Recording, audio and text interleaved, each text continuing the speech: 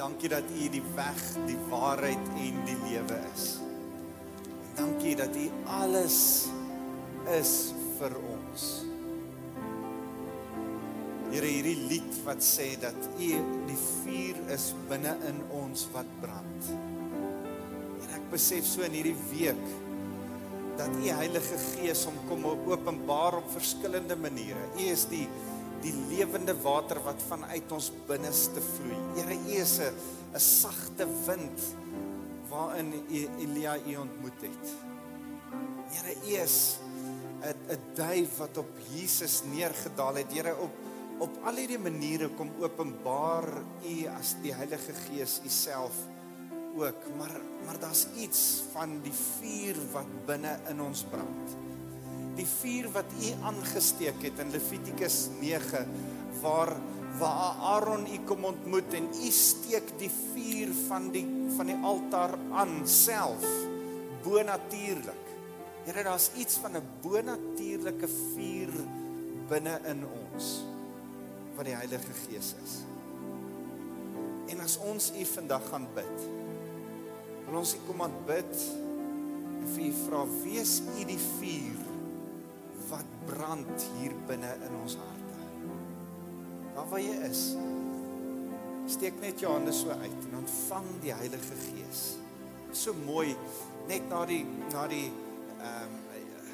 disippels se bekering in die bokkamer, terwyl hulle tot bekering kom, die manier hoe hulle tot bekering kom, is dat hulle gestaan het en vir Jesus gekyk het en hy het oor hulle geblaas en gesê, ontvang my Heilige Gees.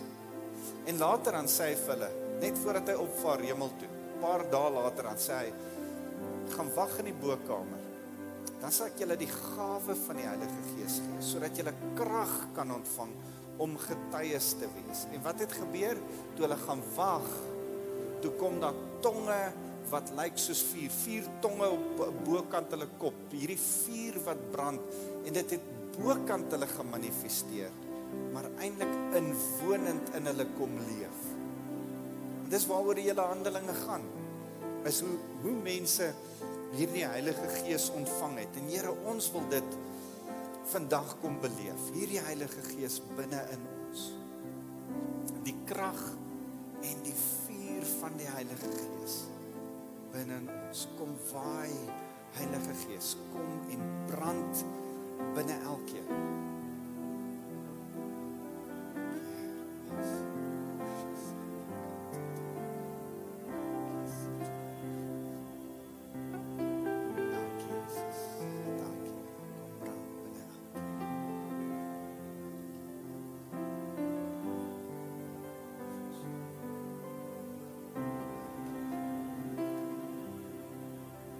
Bly net so in aanbidding.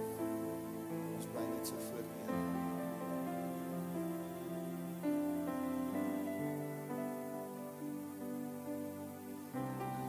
Ek ervaar regtig waar die wind van die Heilige Gees, dieselfde woord vir wind, asem, is ook die woord wat vir die Gees van die Here gebruik word. En waar die asem, die wind van die Here waai hy hierdie vuur aan, wakker hierdie vuur binne in ons aan.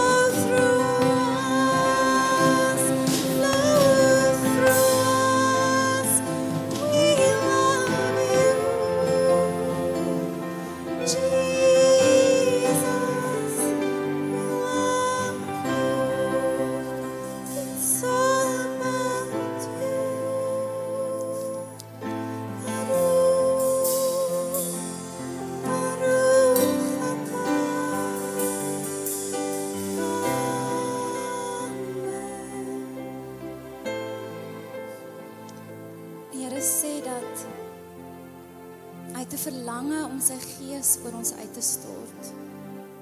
Hy verlang. Die tema van hierdie lied is verlange.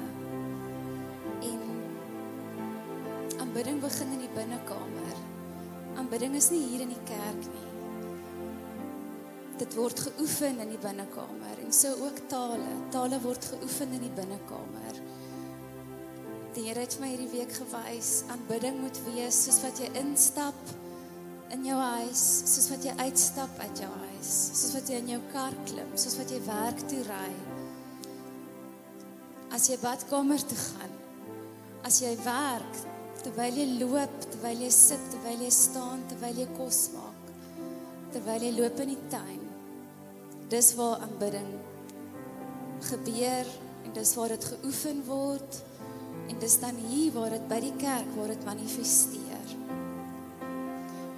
En die Here verlang, hy verlang om sy gees uit te stort. Baruch haba, Baruch haba, Baruch haba. Amen. Here, alles vir U. Ons het 'n verlange na U. Ons het 'n verlange dat die krag van die Heilige Gees, die vuur van die Heilige Gees, in elkeen van ons se lewens kom brand. Soos wat sy gesing het nou, sien ek net hoe die Here kom en hoe die Heilige Gees kom en uit hierdie bol vuur, Wouter, en hoe hy dit op ons tonge kom plaas, en ek ervaar net, hier's regtig begeerte, en is nie 'n hartsbegeerte nie, is 'n begeerte wat die Here in jou gees kom deponeer het, is om in tale te kan praat, om in die hemelse taal te kan praat, en Wouter, ek ervaar regtig dat die Here dit wil kom release vanoggend. So die wonderlike ding, en dankie Erika vir jou gehoorsaamheid, toe sy voor staan, sê sy bewe so bietjie, sy het dit nog nooit in haar hele lewe gedoen nie, maar ek ervaar dat die Here op 'n nuwe vlak met ons as gemeente kom praat. Die Here kom daag ons uit, dankie vir die worship team wat ook geduldig is om te wag vir die Heilige Gees om te beweeg. Maar 1 Korintiërs 12 verduidelik dit so mooi, dat as die Heilige Gees kom, dan gee ons gawes sodat ons mekaar kan bedien, sodat ander om ons meer en meer soos Jesus kan lyk. Dis hoekom ons die gawes van die Heilige Gees ontvang. Die gawes van die Heilige Gees lyk verskillend. Daar's verskillende gawes. Een van die gawes is dat jy bid in tale. En die wonderlike ding is dis 1 Korintiërs 13, net die volgende hoofstuk beskryf dit so, al bid ek mense of engele tale. En partykeer is dit tale wat ons verstand nie weet en kan verduidelik nie, maar dis 'n taal wat ons gees tot God se gees bid. Romeine 8 praat van onuitspreeklike versigtinge. Hierdie taal is 'n gebedstaal. Dis vir jou binnekamer. 1 Korintiërs 14, die hoofstuk daarna, praat van die orde in die kerk, en dan praat hy daarvan dat tale nie eintlik in die kerk behoort gedoen te word nie, behalwe as daar 'n uitleg vir die tale is. En ek ervaar dat die Here ons vanoggend kom bedien het met so 'n taal. Iemand wat in 'n taal sing en 'n uitleg van verlange en van iemand, van 'n klomp mense wat sê, Here, ek wil so 'n goddelike taal van U ontvang. En vanoggend wil ek vir jou kom bid, dat jy 'n taal sal ontvang wat niemand anderste van hoef te weet nie. Dis vir jou binnekamer. Dis dat jy in jou gebedstyd kan gaan bid. En partykeer as jy ry alleen in die kar, en partykeer as jy op 'n plek is, dat jy in tale net so kan bid, dat jou gees tot God se gees kan praat. Sal jy saam met my bid, as jy dit regtig wil hê, as jy wil hê, Here, ek soek hierdie gawe van die Heilige Gees. Ek honger daarna, ek het 'n verlange daarna. Dan wil ek vanoggend vir jou kom bid. Steek jou hande uit en ontvang dit. Here, ek wil kom bid vir mense wat U Heilige Gees wil ontvang. Here, dankie dat U die een is wat mense kom vervul met die Heilige Gees. Dis nie 'n mens nie. U kan dit op 'n bonatuurlike manier nou daar kom doen. Elkeen wat wedergebore is, elkeen wat al reeds met U 'n verhouding staan, moet op 'n stadium kom waar hy sê, Here, ek smag na die Heilige Gees in my lewe om ander gelowiges te kan bedien. En Here, daarom kom bid ek vanoggend vir elkeen wat 'n begeerte het na hierdie gawe van tale, na gebedstaal. Here, na al die ander gawes ook, of dit nou genesing, of dit nou wonderwerk is, of dit 'n woord van kennis, of 'n woord van wysheid is, al hierdie ander tale, maar Here, mag dit begin in hulle binnekamer, mag dit begin by 'n verlangende begeerte, om U met vuur te dien, in hulle binnekamer, en in tale te bid. Here, my begeerte is, dat U nou by elke persoon sal kom stilstaan, dat U hulle weer opnuut sal volmaak. Here, dankie vir Efesiërs 5 vers 18 wat sê, word oor en oor herhaaldelik weer vervul met die Heilige Gees. Die van ons wat al reeds vervul is met die Heilige Gees, het weer nodig om voor U te staan en te sê, Here, maak my weer tot oorlopends toe vol van die Heilige Gees. Here, kom raak mense nou aan. Kom maak hulle vol. Dankie Jesus. Dankie Here. Dankie Jesus.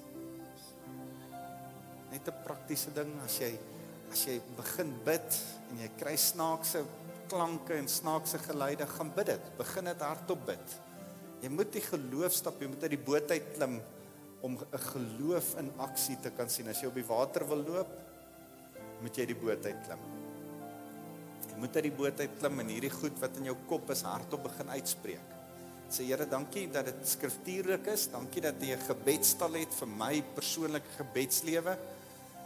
Die Here sê daar's goed wat hy op aarde wil doen. Gebed werk so, die Here kom bypass nie ons wil nie. Die Here kan niks op aarde doen voordat ons hom dit nie eers gevra het nie. Is nogal interessant. Dis 'n hele ding, 'n hele preek op sy eie, ons kan later daarby kom. En daarom moet ons gebedslewe aktief wees. Daarom moet ons sekere goed vir die Here bid. En wanneer ons dit bid, dan kan hy dit kom doen. Die Here is soewerein, hy kan dit doen net wanneer hy wil. Maar hy het sy wil, hy het vir ons die autoriteit gegee om te regeer op aarde. Daarom wag hy dat ons hom eers dit vra en dan kom doen hy dit. En soms weet ons nie wat om te vra nie. En soms is ons te dom en weet ons nie wat gaan aan nie. En dan sê die Here, maar ek het 'n ander plan gemaak. Ek sal laat my gees binne in jou gees kom bid in onuitspreeklike tale, en dan kom jou gees in bonatuurlike engele tale vir die Here sekere goed vra wat jou verstand nie eers weet nie, en dan kan die Here ingryp en sekere goed doen. En daarom is dit goed om vir jou familie, vir ons land, vir jou persoonlik in tale te bly bid. In jou persoonlike stilte tyd is dit goed om in tale te bid en te sê, Here, miskien is my gebede nie voldoende. Besef ek nie alles wat ek moet bid nie. Maar Here, dankie dat U Gees binne in my gees tot God se gees kom bid. En bypass jou gees, jou verstand. Wat vir my elke keer wonderlik is as ek in tale bid, is my verstand, my vleesverstand, hoor hoe my mond 'n wonderwerk uiter. En dan bou my hart geloof op. Maak dit vir jou sin? Elke keer as ek hoor, wow, wat kom hier uit my mond uit? Here, dit kan net U wees. U is besig om deur my te praat. Dan begin geloof in my stuur. Dan is daar geloof vir wat ek nodig het om te doen. Waarvoor die Here my geroep het om te doen. Here, so my begeerte is, dat ons as gemeente sal hoor wat U vir ons sê. Here, dankie dat ons vanoggend, as ons praat oor hoe om die stem van die Here te hoor, dit wat ons oor die profetiese span gesê het van die 9de September. Here, maar dat ons ook kan besef dat die Gees van die Here binne in ons wil praat. Partykeer sonder dat ons hoef te hoor met ons ore. Sonder dat ons verstand hoef te verstaan, wil die Gees in ons kom bid. En daarom, Here, wil ons onsself kom oopstel. Brand in ons met 'n vuur vir die Heilige Gees. Brand in ons met 'n passie wat U gee, sodat ons kan beweeg waar U wil hê ons moet beweeg. Kan bid soos wat U wil hê ons moet bid. Dis eer U naam, Jesus. Dankie, Here. Dankie, Jesus. Amen. Amen. Dis dankie span, dankie Stefan, dis altyd lekker om saam met julle te worship. In die gemeente is jy veronderstel om so 'n bietjie gestretch te word. En as jy vandag so 'n bietjie gestretch is en sê, hoorie, maar ek het nog nooit dit ervaar nie. Prys die Here, dis wonderlik. Dis great, jy moet so 'n bietjie gerek word en so 'n bietjie in jou geloof uitgestrek word, so baie dankie Erika, dankie Kanda, dankie dat julle gehoorsaam is aan die Gees van die Here, en ons wil graag as gemeente nie bly soos wat ons is nie. Ons wil ontwikkel word soos wat die Here ons wil ontwikkel. So, plantasie, julle kan gerus uitgaan, Paas, julle mag nie saam gaan nie, ek weet, julle dink hulle gaan braai, maar Paas mag nie saam gaan om te gaan braai nie, net die plantasie. So kyk mooi, wat se ouderdom ouens nou opstaan. So plantasie, oukies, geniet dit, ek wens ek kon saam gaan. Die res van julle, maak gerus julle Bybels oop, wag net eers, ek sê julle nou sê waar. Kom ons begin. Kom ons bid eers saam. Here, dankie vir u woord, dankie dat u woord lewendig is, en dankie dat u woord ons voed. Ons eer u. Here, dankie vir die voorbeeld lewe wat Jesus Christus vir ons kom leef het, en dat ons vanuit die woord kan sien hoe sy lewe gelyk en ons lewe daarvolgens bepaal. Ons loof u naam Jesus. Amen. Amen. Wat 'n gewoontes het jy? Ek vra my kinders na aanleiding van die preek, vra ek vir my kinders, wat se tipe gewoontes het ek? En dit was nogal shocking om hulle antwoorde. Ek gaan nie al die antwoorde met julle deel nie. Een van die antwoorde wat my een dogter vir my gesê het is, ek het sulke groot wolpantoffels gehad, en daai wolpantoffels, hoe langer jy hulle dra, hoe groter word hulle. En op ons vorige huise houtvloere het ek hulle blykbaar so agter my aangesleep. So sy sê, een van die mooiste klanke was, in die oggende vroeg, as daai houtpantoffels, daai wolpantoffels oor die houtvloere sleep, dan weet sy kry koffie. Al koffie is naby. So, wat 'n gewoonte het jy? My vrou het vir my 'n paar skokkende goed gegee. Sy sê ek het die gewoonte om op die ref te skree as ek rugby kyk. Sy sê hy kan nie hoor nie. Ek dink ek moet nog steeds skree.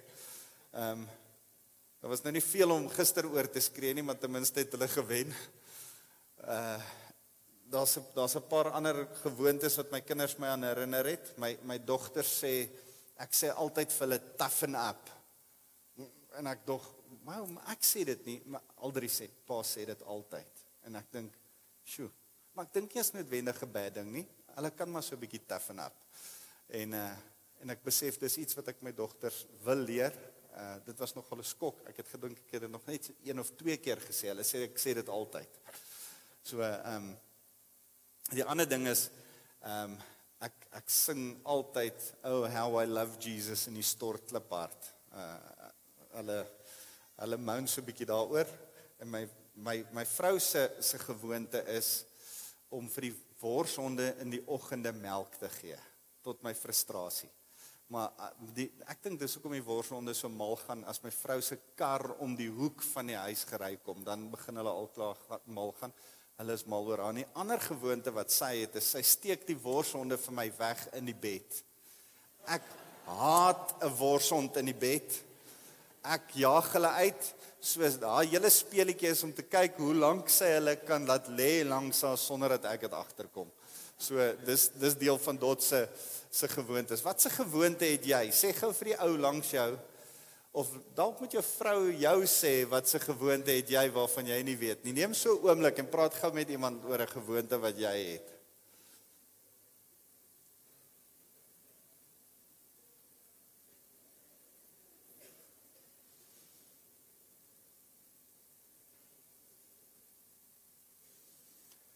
Ek hoop nie dat soos ek het party van julle op 1 of 2 skokke agtergekom nie. Is daar 'n verrassing vir een of 2 van julle? Steek jou hand op as jy so verras. Ek sê jou nie vra wat dit is nie. Steek net jou hand op as nog iemand 'n verrassing gekry en dan voel ek nie so alleen nie. Nie een van julle nie. Het jou vrou jou nie 'n gewoonte gesê wat jy nie van weet nie? Is daar nie een van julle wat so 'n verrassing het nie? Is dit net ek wat sulke gewoontes het? Okay, gaan dan huis toe en vra jou kinders. Jou kinders gaan help vir jou 'n verrassing of 2 as hulle by jou kom en vir jou sê, wat doen jy? Dis altyd interessant. Ek wil by die hele ding uitkom van Jesus het 'n sekere gewoonte gehad. Jesus het baie gewoontes gehad, wat ons uit die skrif uit kan agterkom, een van die mooiste gewoontes was dat hy vroeg in die oggende een kant gegaan het en gaan bid het. Dis net so 'n mooi ding. Hy sê oor en oor dat een van die goed wat sy gewoonte was, ek doen net dit wat ek die Vader gesien doen het. Wat die Vader my sê om te doen, dit doen ek. Hy het die gewoonte gehad om na die Loofhuttefees toe te gaan.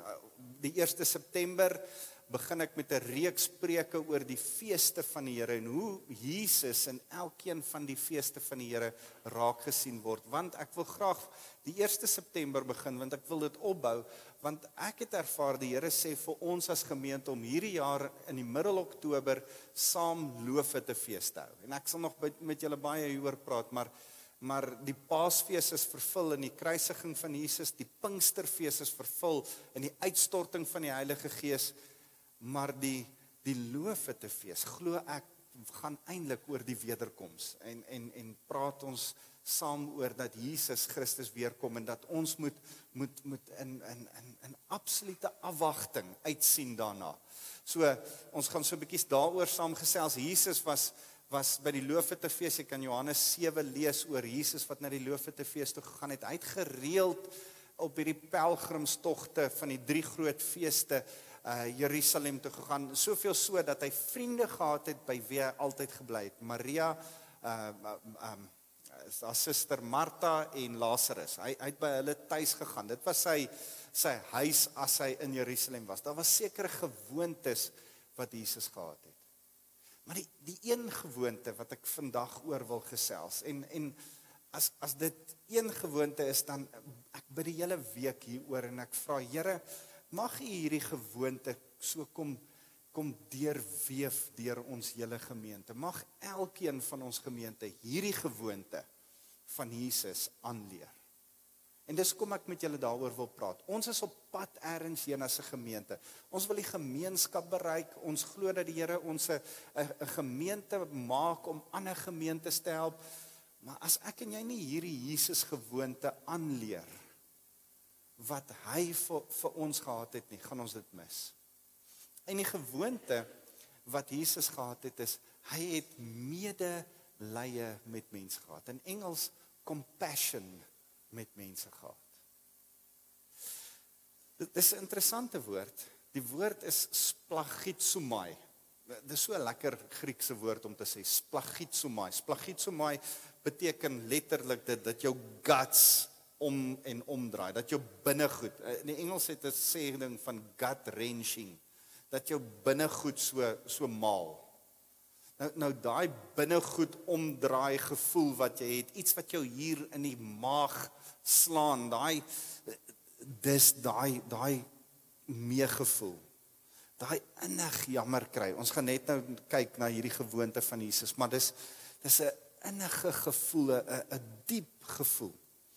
Dit is vir my interessant dat die woord passie, hoekom noem hulle Mel Gibson se fliek The Passion of the Christ? Hoekom praat hulle van die kruisiging as passie? Passie by ons het 'n bietjie ander betekenis. En dit was vir my interessant, want compassion, om saam passie te hê. En toe ek gaan kyk, wat beteken passie oorspronklik? Passie beteken om 'n sterk emosie oor 'n ding te voel. Eintlik om met 'n ding te vroeg, te stoei. Die hele Getsemane stoei in aanbidding voor die Here en dat Jesus bloed gesweet het. Dit was deel van sy passie. Daai hele kruisiging het hy passievol beleef. Die passiewoord beteken om 'n sterk emosie te hê. Nou later van jare het Shakespeare dit toe in liefde ingesit en toe dit iets seksueel geword en vandag is passie nie meer dieselfde ding as wat passie oorspronklik beteken het. Daar's 'n klomp sulke woorde en ek's jammer dat woorde later ander betekenisse kry, maar dit gebeur. Maar passie was oorspronklik 'n sterk gevoel. En daarom dink ek die woord compassion, splagitsomai in Grieks, die beste vertaling daarvan, ons gaan nou kyk na 'n paar vertalings, maar die beste daarvan, dink ek, is medelee.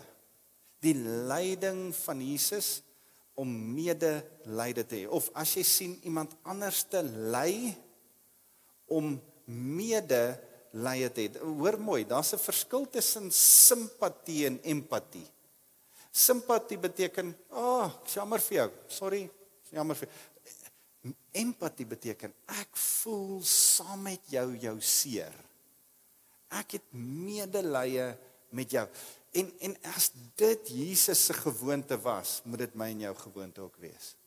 En my begeerte is, dat die Here vandag vir jou so 'n venstertjie sal oopmaak oor wat medelee is.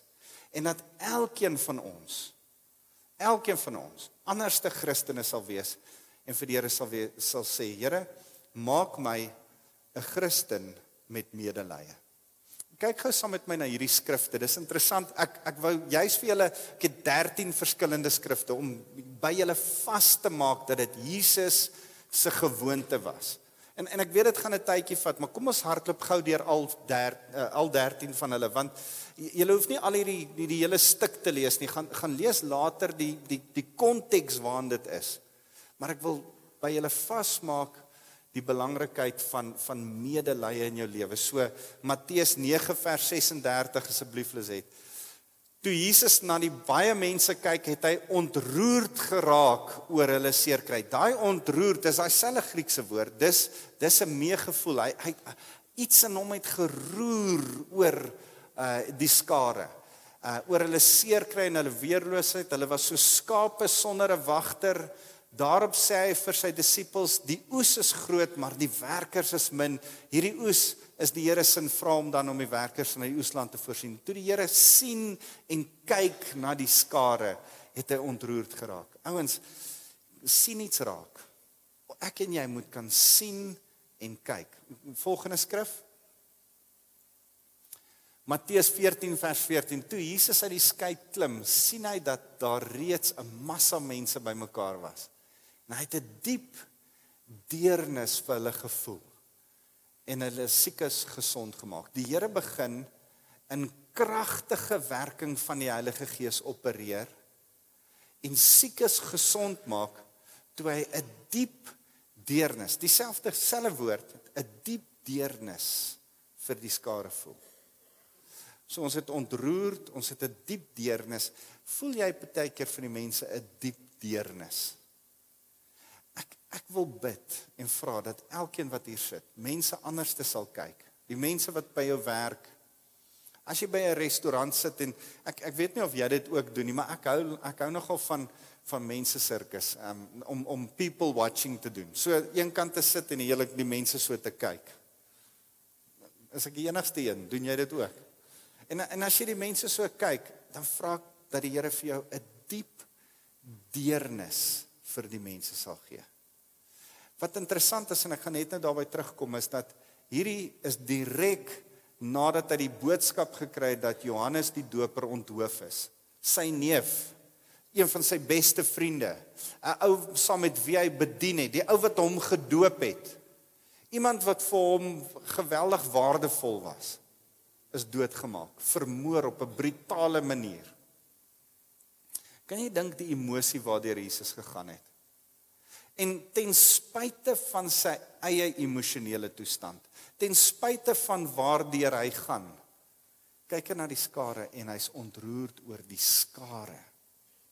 Ons gaan net nou terugkom na dit toe. Kom ons gaan aan Matteus 15 vers 32. Jesus het sy disippels nader geroep met die woorde, ek voel baie jammer.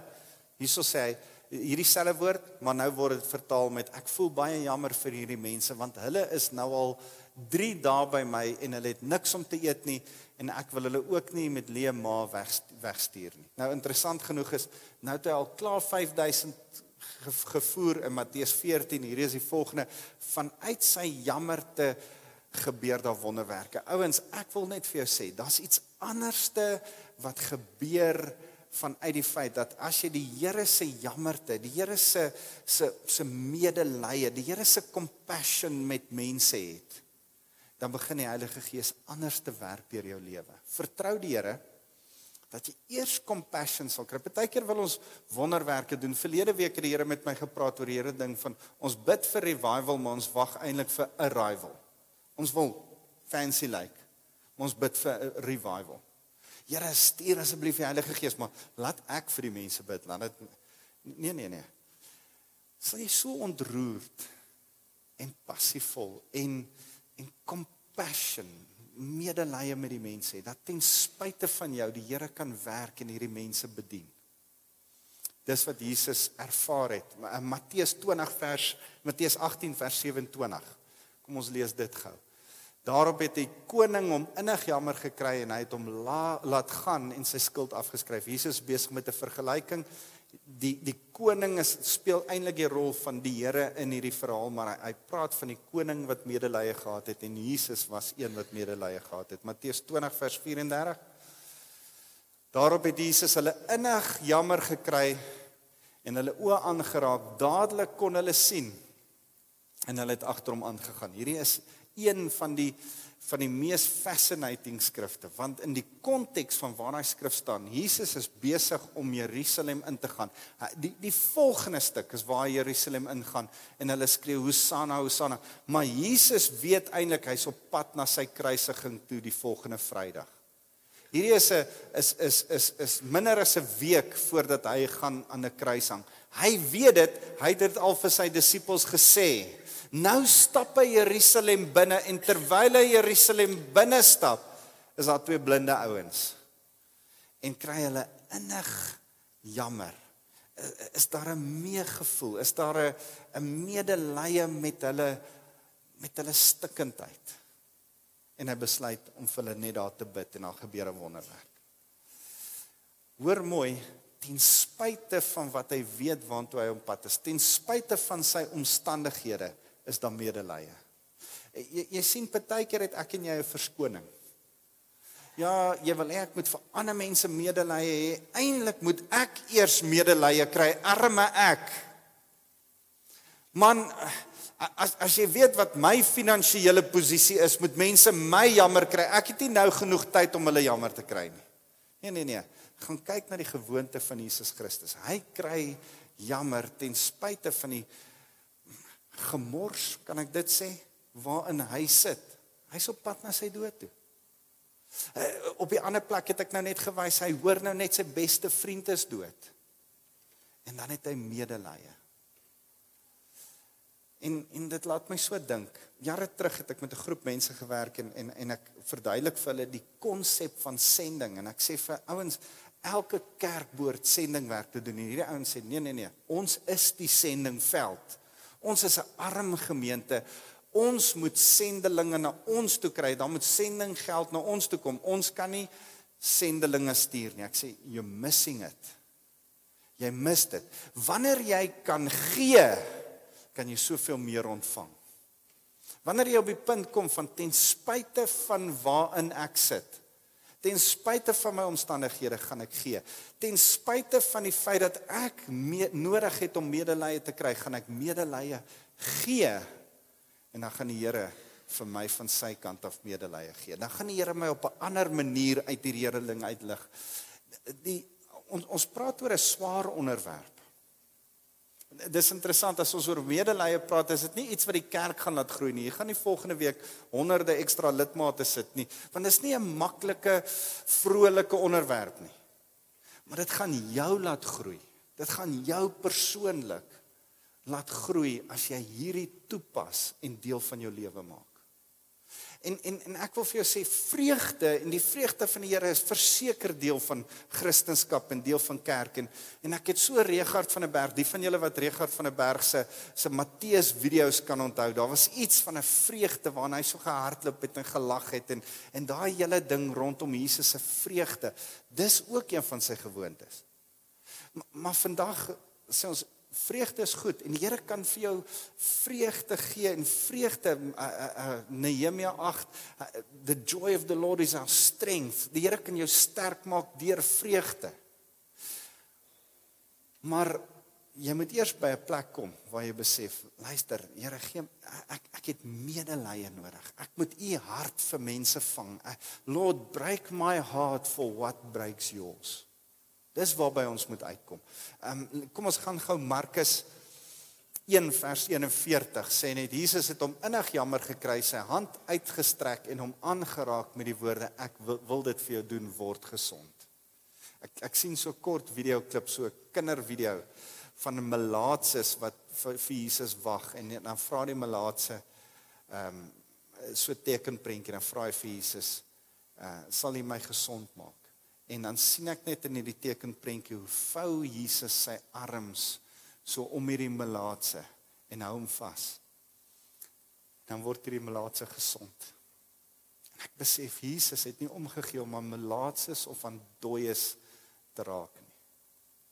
Dit fascinate my. Lukas 7 vers, skiep gou daai volgende een, gaan na Lukas 7 vers 13 toe, dis die weduwee van Nain, en die weduwee van Nain, sy kind is dood. As haar kind dood is, haar man moet eintlik vir haar voorsien, as haar man nie vir haar voorsien nie, moet haar seun vir haar voorsien. Die weduwee van Nain se seun, haar enigste seun is dood. En die rede hoekom Jesus haar jammer kry, is nie omdat sy huil nie, dis nie omdat die kind dood is nie, dis omdat haar broodwinner, die een wat haar moet help en aan die lewe bly, en daai dae kon 'n weduwee nie werk nie, 'n weduwee kon nie vir haarself sorg nie, haar seun moes vir haar sorg. Jesus kry haar jammer. Ekskuus, wys gou daai skrif. Die Here het haar, toe die Here haar sien, het hy haar innig jammer gekry en gesê, moenie huil nie. En hoekom? Want hy het gestap na hierdie lijk toe, en sy hande op die lijk gaan sit. 'n Jood mag dit nie doen nie, om hulle lijk te raak, of aan 'n melaatse te raak, of selfs 'n blinde, of 'n vrou wat aan bloedvloeiing ly, word 'n rein Jood onrein. Jy mag dit nie gedoen het nie. Maar ouens, jy moet hierdie prentjie besef, van die reinheid van Jesus is so rein, dat dit onreinheid weer kan rein maak. Die ou staan uit die doodheid op. Die blinde word genees, die melaatse word heeltemal gesond, en sy onreinheid word genees. Jesus se reinheid maak onreinheid rein.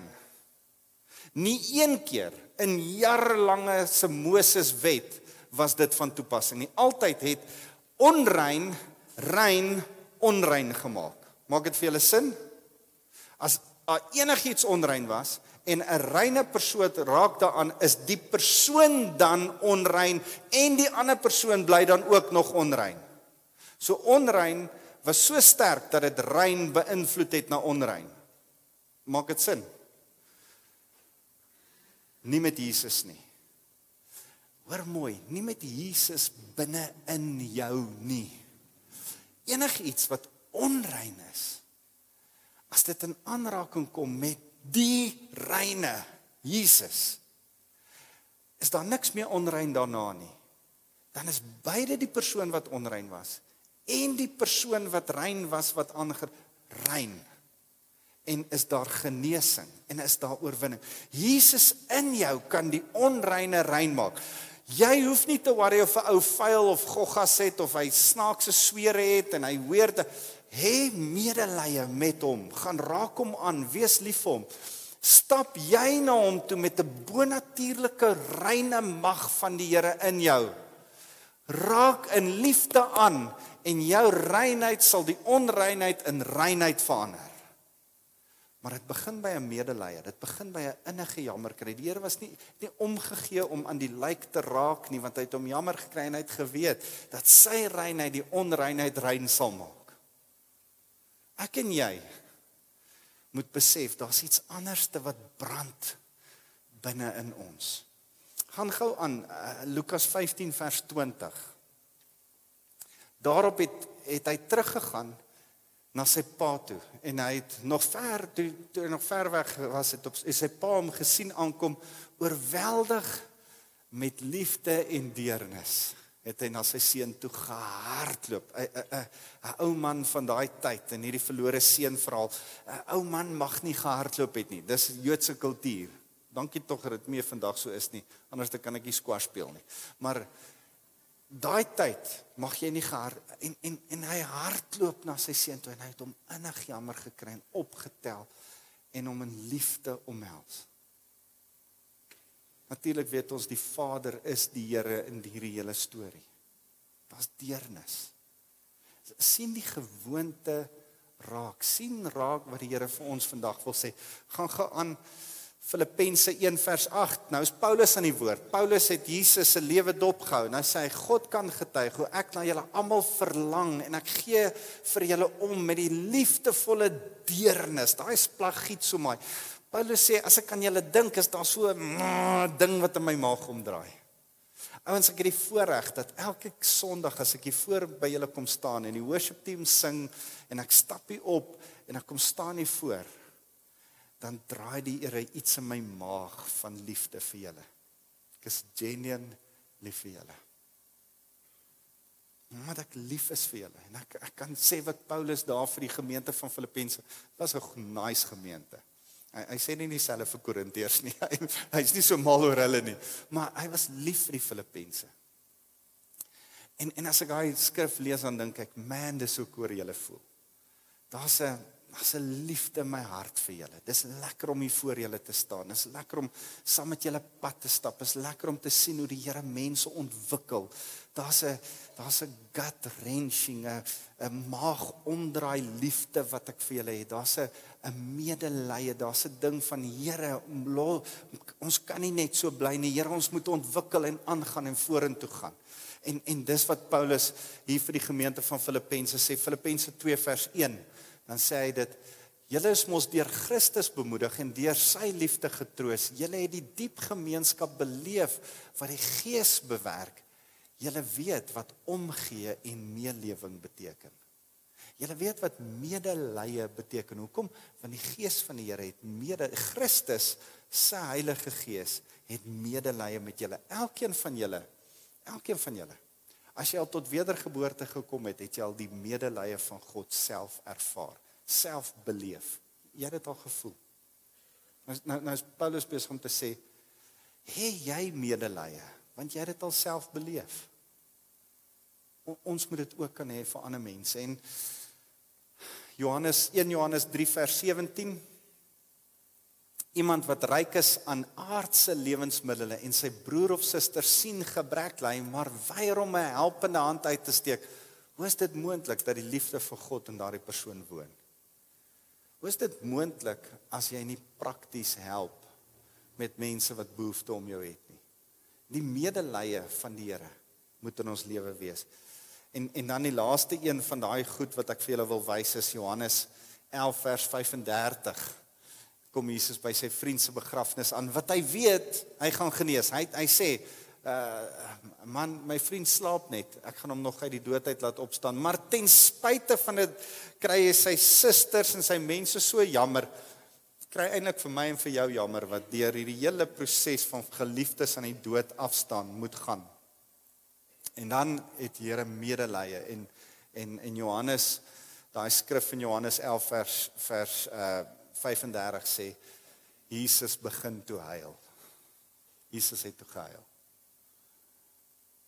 Jesus het trane gestort vir mense vir wie hy jammer gekry het.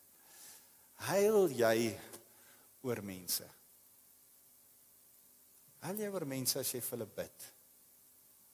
Huil jy vir mense as jy hulle sommer net so die skare kyk? As jy so saam met mense is daar iets in jou hart wat breek vir hulle? Medelee vir hulle het. As ek jou vra, hoe lyk medelee? En kan ek wil dit prakties maak en sê, Here, okay, goed, maar hoe kan ons as gemeente meer medelee hê? Dan wil ek begin deur te sê, dit begin by daai 4 wat ons net nou van gepraat het, om vir die Here te sê, Here, daar's iets wat ek moet doen. Ek moet na vir die mense kyk. Onthou, Jesus het na die mense gekyk, maar daar's iets wat u ook moet kom doen.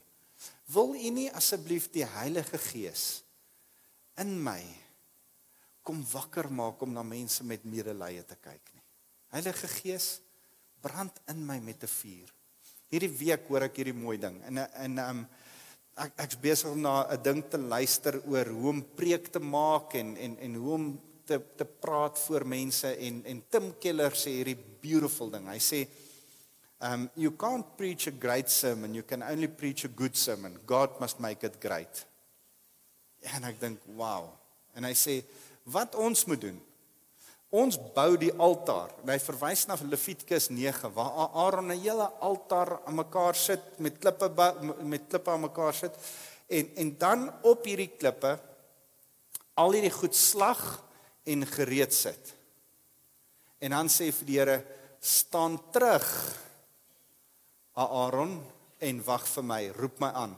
En dan roep Aaron die Here aan en wat gebeur? Vanuit die heerlikheid van die Here, vanuit die teenwoordigheid van die Here, kom daar 'n vlam en hy steek hierdie altaar aan en dan brand hierdie offer op. En Tim Keller sê hierdie ding, hy sê ek en jy bou met ons lewens 'n altaar. En hy praat oor preek maak, dan sê hy, my preek, Stefan hulle se worship vanoggend, is bloot die altaar in voorbereiding, donderdag se voorbereiding, vanoggend se voorbereiding vir hulle, my voorbereiding wat ek, is net die altaar. Die Heilige Gees moet iets aan die brand kom steek. Nou ek wil dit deurtrek na ons lewens toe. Here, ek moet mense kan raak sien en ek moet 'n lewe hê van omgee vir ander mense en lief wees vir ander mense. Maar Here, as ek daar is, ek kan iets doen, maar U moet verseker iets bonatuurlik in my lewe ook kom doen. Die Heilige Gees moet die altaar wat ek het kom aan die brand steek. Maak dit vir julle sin? Sal jy vir die Here vandag vra, Heilige Gees, steek 'n vuur van medelee in my hart aan. Ek gaan bid dat die Here aanhoudend 'n vuur van medelee en hierdie hele week. Ja, ek gaan bid dat jy hierdie week eers waar jy mense so sien, mense wat jy nie eers ken nie, skare mense, so sien. Miskien as jy in die kar ry, miskien as jy by 'n restaurant sit, miskien as jy by die werk is, dat as jy mense so kyk, en daar iets so in jou draai, dat jy voel, hier kom trane, wow, wat gebeur nou? En as die trane kom, dat jy sal onthou, hoor jy, ek het gevra dat die Heilige Gees my medelee sal gee. Ek het gevra dat die Here, dankie dat U iets doen, iets bonatuurlik doen, iets buite myself doen. Here, dat ek begin om 'n medelee te kry. Ouens, jy moet dit eers vir die Here vra. Here, roer my hart vir wat U sin roer. Dis waar dit begin. Dis die eerste ding wat ek vir jou wil sê. Die tweede ding is, dat ons moet kom by 'n plek, waar ons besef, ons houding bepaal of ons medelee sal hê. Ek besef so, een van die mooiste plekke waar Jesus medelee bewys het, is toe hy gekniel het en sy disippels se voete gewas het. As jy wil medelee wys, gaan jy nooit so medelee wys nie. Met jou neus in die lug en 'n arrogante houding, gaan jy nie medelee wys nie. Jy gaan medelee wys op een of ander manier waar jy kniel voor mense, waar jy laag word. Die posture, die houding wat jy het, jou hartsgesindheid wat jy het, bepaal of jy medelee. As ek jou arrogansie sien, dan sien ek jou gebrek aan medelee. Maak dit sin? Waar daar medelee is daar nederigheid. Waar daar nederigheid is, kom daar vanself ook medelee. Een van die stukke wat my fascineer hierdie week, toe ek dit weer bestudeer, is die stuk in Markus 2, vers 1 tot 5. Ek wil gou saam met julle gaan na daai stuk toe. Dit is so mooi. En dis vir my so presies dit, wat ek en jy moet doen. Markus 2, vers 1 tot 5. Ek dink hulle het dit op die bord. Ek wil dit vir julle vanuit die Bybel uitlees. Hy sê, toe Jesus na die hele aantal dae na Kapernaum terugkeer, het dit rigbaar geword dat hy weer by die huis is. En gou was die huis so vol mense, dat daar vir niemand meer plek was nie, selfs nie voor die deur nie. En Jesus was besig om die goeie nuus aan hulle te vertel, en daar daag toe 4 mans by hom op, wat 'n verlamde persoon op 'n mat dra. As gevolg van die baie mense kon hulle hom nie tot by Jesus bring nie. En daarom het hulle 'n gat deur die dak bokant Jesus se kop gemaak. Ek wil hê jy moet een ding raak sien van hierdie ouens. Daar moet 'n nederigheid wees. Desperaatheid verseker. 'n Medelee met hulle pel wat siek is. maar verseker ook 'n nederigheid. Net wat hulle moes doen. Hulle kan nie net so staan nie, hulle moes die ou laat afsak in die dak. As hulle moes kniel, hulle moes op 'n vuil dak klim en daai dakteels. Daar moes iets van 'n self neerlê in hulle gewees het. En dan toe Jesus hulle geloof sien, toe Jesus hulle geloof sien, toe sê hy vir die verlamde man, my seun, jou sondes word vergewe, en dan genees hy hom en die ou staan op en hy stap uit. En ek wil hê julle moet daai ding sien van toe hy hulle geloof sien. Hoe het hulle geloof gewys? Deur medelee met hulle pel te hê. Deur so nederig te wees dat hulle bereid was om op 'n dak te klim, deur desperaat genoeg te wees om enigiets te doen om hulle hierdie ou by Jesus uit te bring. Die mense met wie hy medelee het, is hy desperaat genoeg om enigiets te doen om daai mense by Jesus uit te bring. Want weet jy wat, genesing kom en gaan. Selfs die dooie van Nain wat opgewek is, het weer dood gegaan. Maar as een wonderwerk wat vir ewig hou, en dis die wonderwerk van wedergeboorte. As jy iemand by Jesus Christus kan uitbring, is dit beter. Dit lyk nie vir ons beter nie, maar dit is beter as om hom uit die dood uit op te wek. Hoor mooi, om iemand uit die dood uit op te wek, lyk spectacular. Sekere pastore fake dit selfs. Jy hoef nie dit te fake nie. Om iemand uit die ewige dood uit op te wek, deur hom tot wedergeboorte te bring, beteken dat hy vir ewig gaan lewe. Dis baie belangriker as om 'n dooie uit die dood uit op te wek wat weer gaan doodgaan.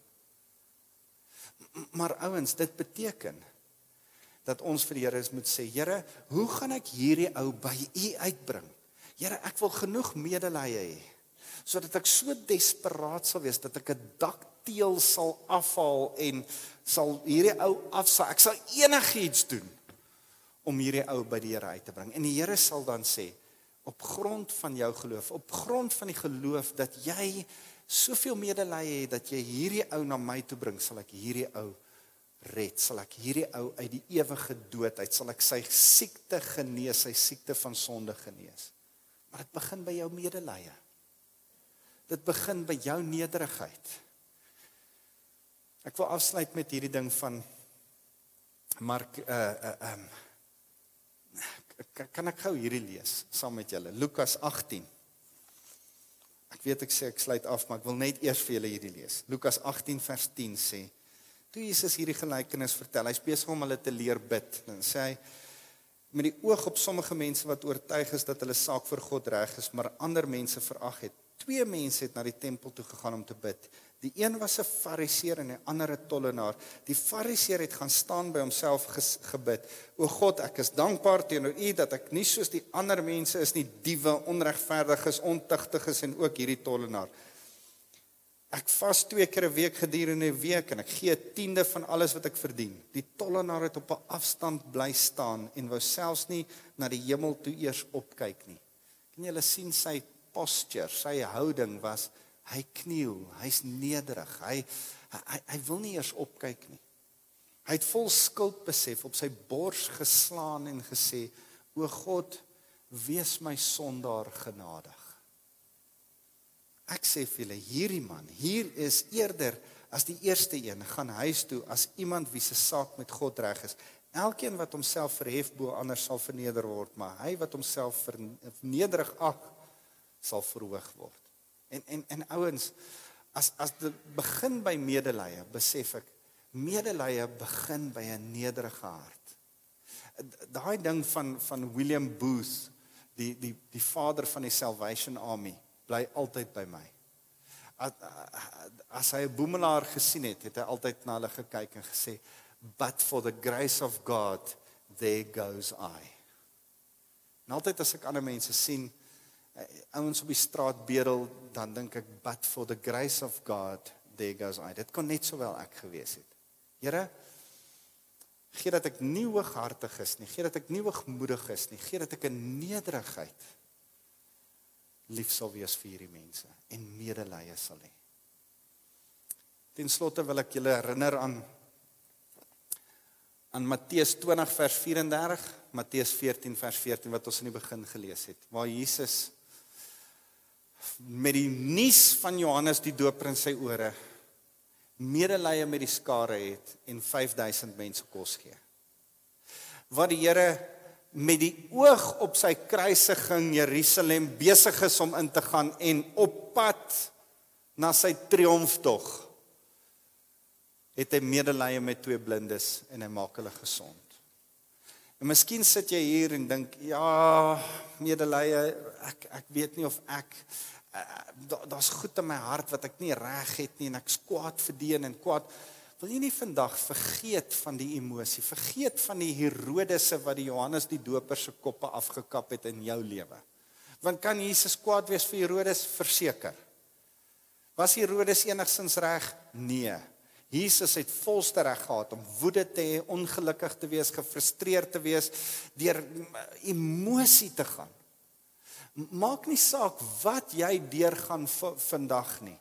Dit kan nie 'n verskoning vir die blok van medelee. Jy kan nie jou medelee blokkeer as gevolg van jou verskonings of jou emosie of jou whatever nie. Jy moet vir die Here sê, Here, as U kon medelee hê in daai omstandighede. Here, as U kon medelee hê 'n week voor U dood, wetende dat U gekruisig sou word.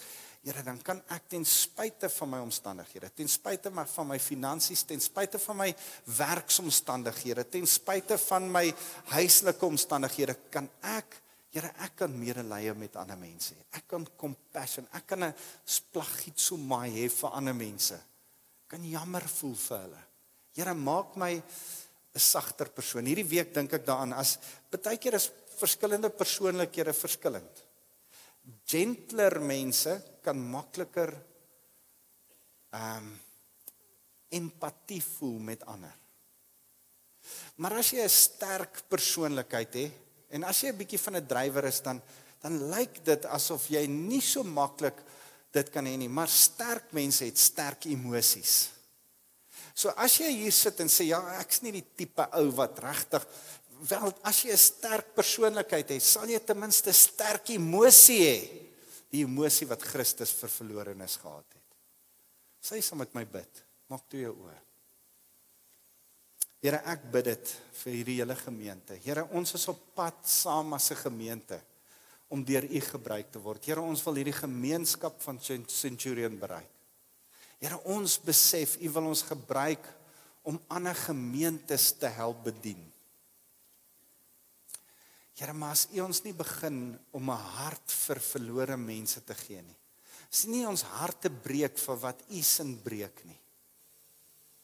Here, dan gaan ons miskien hooghartig bly, dan gaan ons miskien apaties bly van mense om ons se probleme. En Here, ek vra dat U ons bewus maak van stikkende mense.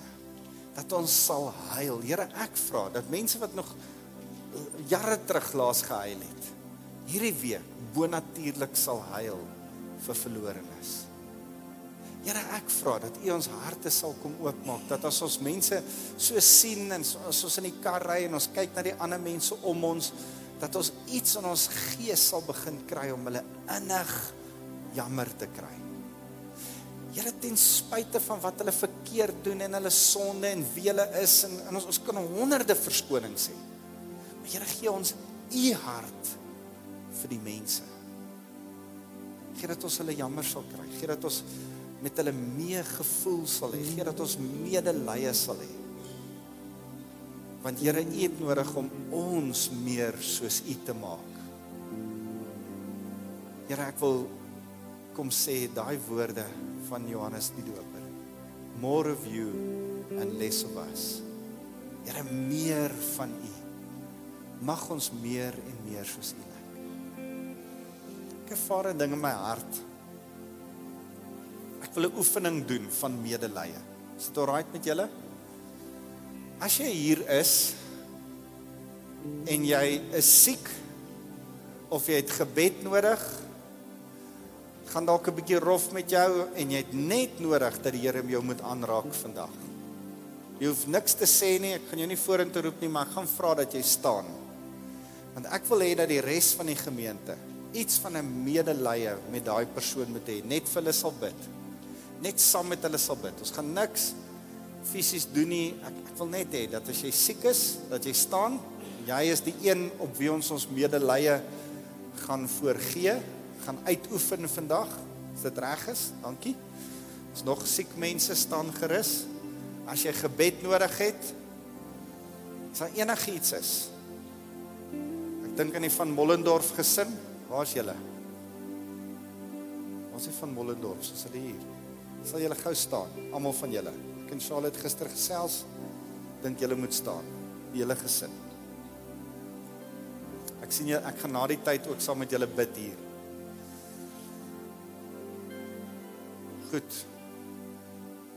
Nou wil ek hê dat soos wat jy daar sit, dat jy so 'n bietjie om jou kyk. Dat jy vir hierdie ouens wat gebed nodig het, sal kyk en sê, Here, gee my u medelee vir hulle. Medelee beteken, Here, gee dat ek hier saam met hulle sal lei. Ek weet nie wat hulle lyding is nie, maar u weet. Heilige Gees, gee my 'n hartsbegeerte, iets wat hier in my draai om vir hulle om te gee, waarlik om te gee. Het is nie tyd om jou oë nou toe te maak nie. Ek wil hê jy moet vir hulle kyk. Want as jy hulle nie gaan sien nie, kyk mooi in die skrif, Jesus het die skare gesien en met hulle medelee gehad. Jy moet hierdie mense sien en toelaat dat die Heilige Gees met jou werk. Goed. Nou wil ek jou vra, staan op. Stap na iemand toe. Sit net jou hande op hulle. As jy wil hardop vir hulle bid, bid vir hulle hardop. As jy net daar wil staan saam met hulle. Partykeer is die beste om net saam met iemand te wees. Gaan staan saam met die wat staan en medelee nodig het.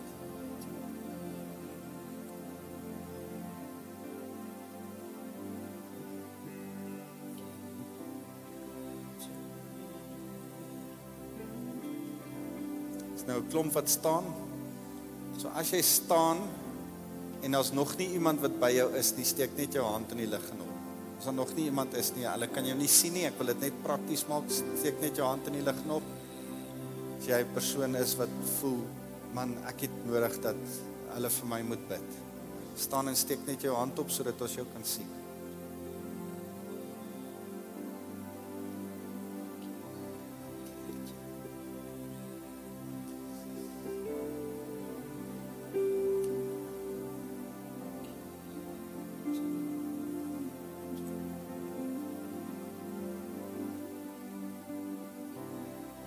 Here, wat 'n wonderlike voorreg dat ons hierdie medelee in aksie kan sit vanoggend. Here, dankie dat ons net vir iemand wat naby aan ons is, net kan lief wees. Iemand hier in die kerk kan lief wees. Here, maar ons het 'n begeerte dat dit wat ons oefen vir ons medegelowiges nou, dat U dit selfs vir ongelowiges in ons harte sal gee.